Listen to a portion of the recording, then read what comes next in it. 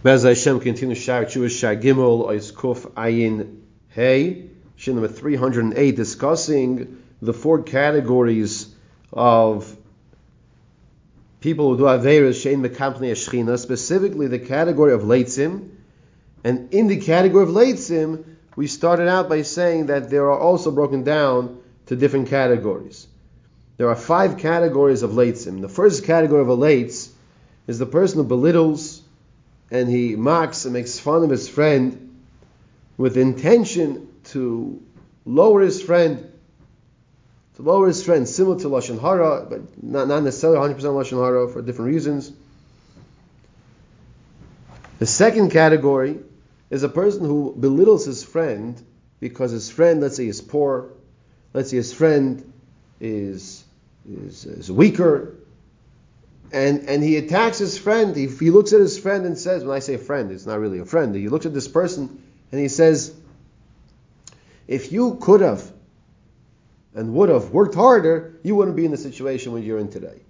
Unfortunately, I know the situation, I know it firsthand because I witnessed it. People come on a regular basis and they ask for tzedakah. They ask for tzedakah after davening, after Rishus from the Rav. They ask for tzedakah.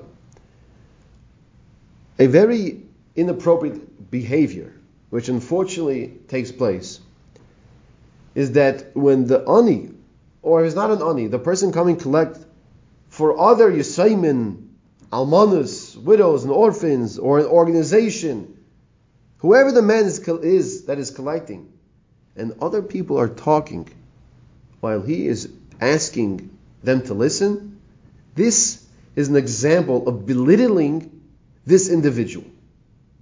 It's leitzanos. This man is asking for you to give him a few minutes of your time, and then to assist in his needs. Maybe he's collecting for poor families, for people who are sick, Rahman al-Islam, whatever the case might be. What's the reason why people do this?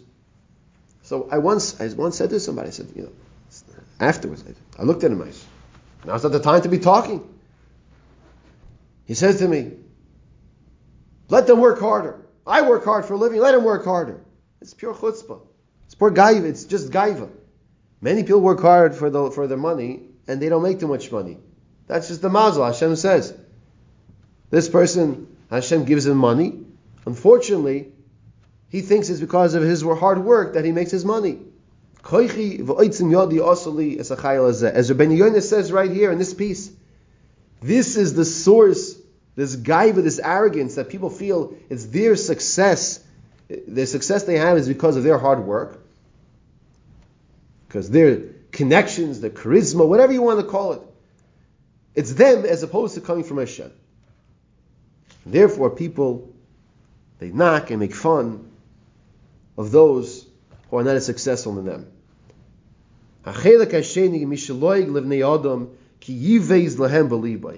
down on them.